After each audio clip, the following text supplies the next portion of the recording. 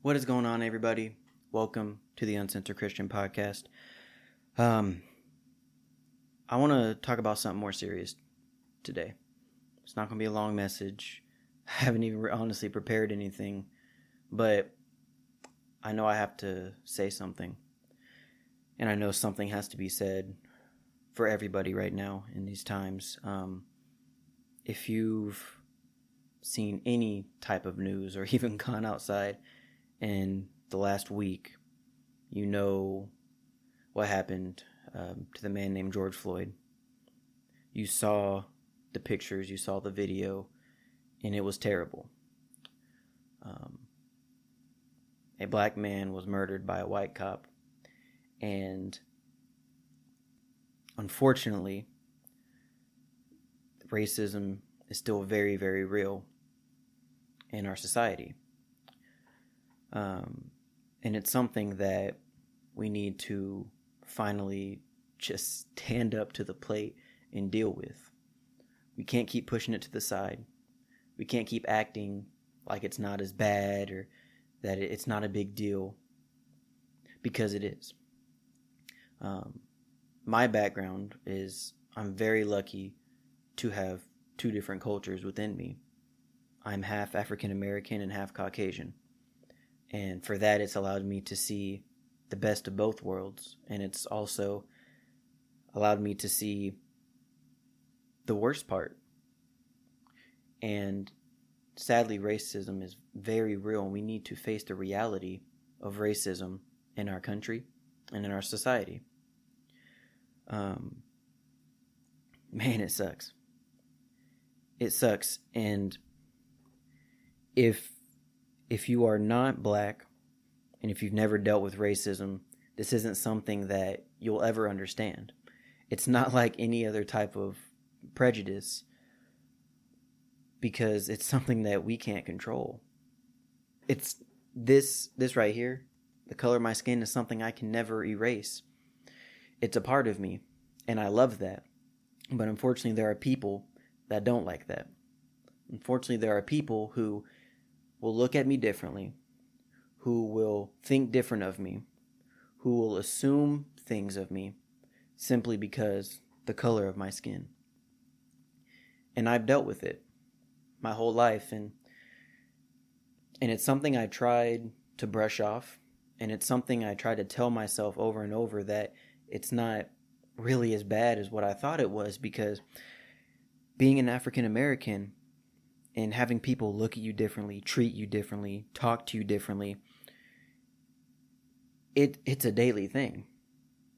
Sometimes it's worse than others, but it is something that happens on a daily basis, and it's easier to go throughout your day and notice these things and just try and sweep them under the rug, because you don't want to have to live every day of your life with the pain of knowing that you're not accepted, knowing that you have to act differently, talk differently, that you have to go above and beyond what other people may have to reach acceptance. It's tough to deal with that every day, and so we'll sweep it under the rug and try and just brush it off, or try and make excuses as to why someone might be looking at you differently, or as to why the security guard is following you closer in the store than other people. Or it's easier to do that. It's almost like you have to do it, because who wants to live every day of their life with that feeling? I'd rather not have to live scared. But man, we've got to face the reality that this is a real problem. It's a real problem. And we can't just continue to acknowledge that it's there without doing any actions to change it.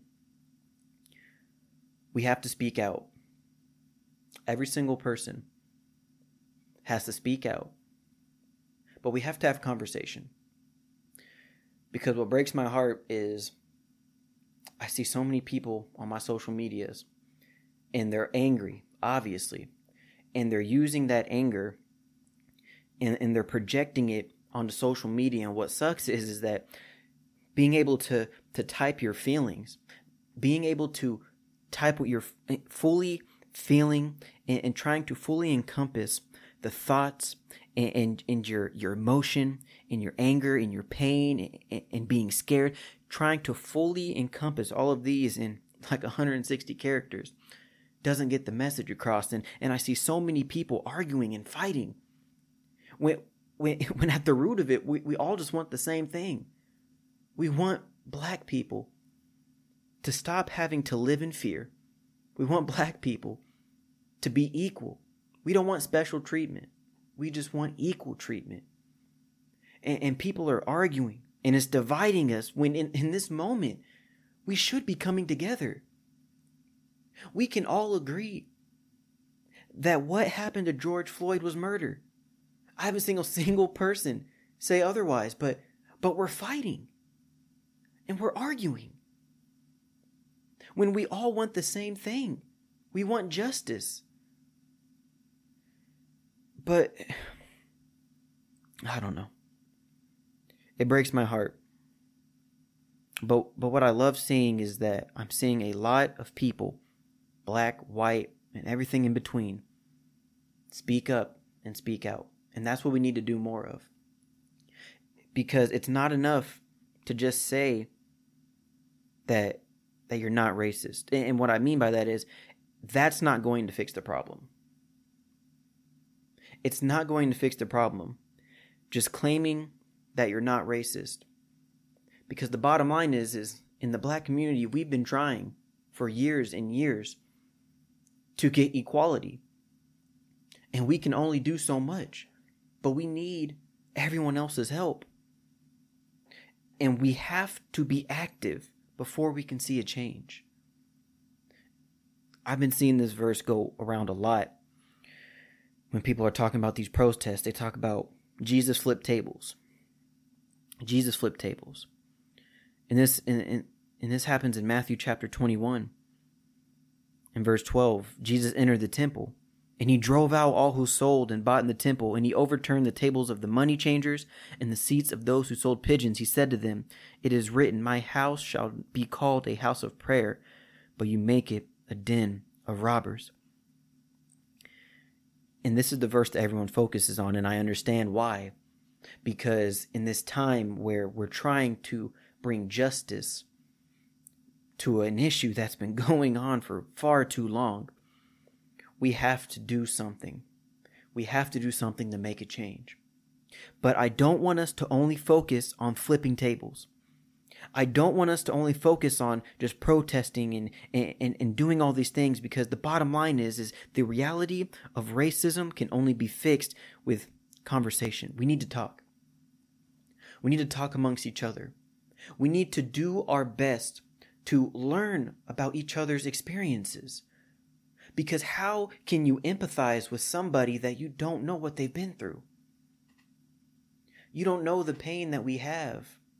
You don't know the prejudice that has came against us unless you talk and you have a conversation with people and understand why they're angry, understand why people are protesting, understand why this is such a real deal to so many African Americans.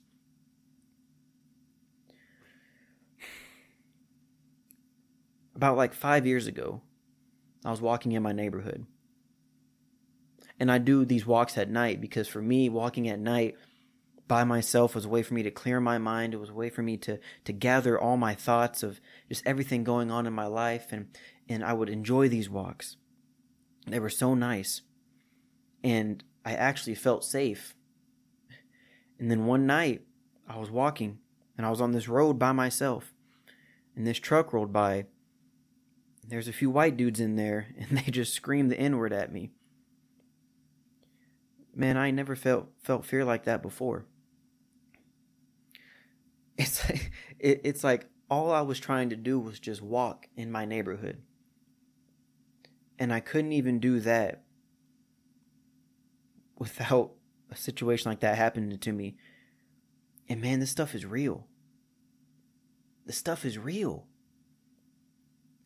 I can't even go on walks anymore without looking behind my back or looking at how people are looking at me, because I'm just a black dude walking by myself, and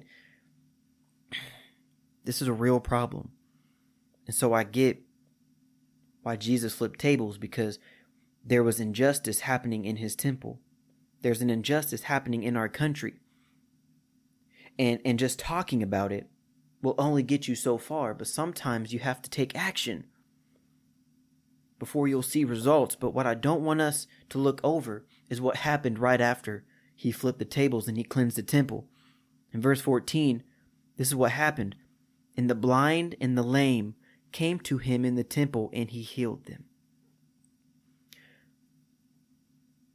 We need to understand that we can't just flip tables.